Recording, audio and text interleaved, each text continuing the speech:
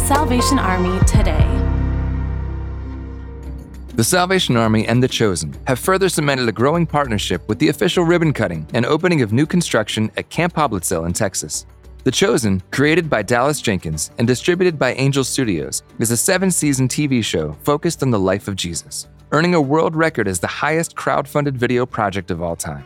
Still, as The Chosen navigated its second season, Jenkins and his team needed filming locations, and with the help of a viewer pointing the program's leadership to the Salvation Army, a collaboration was born.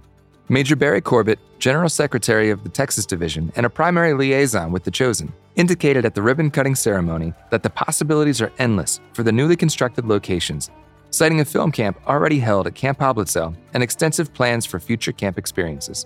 To learn about Salvation Army camp opportunities near you, visit salvationarmyusa.org.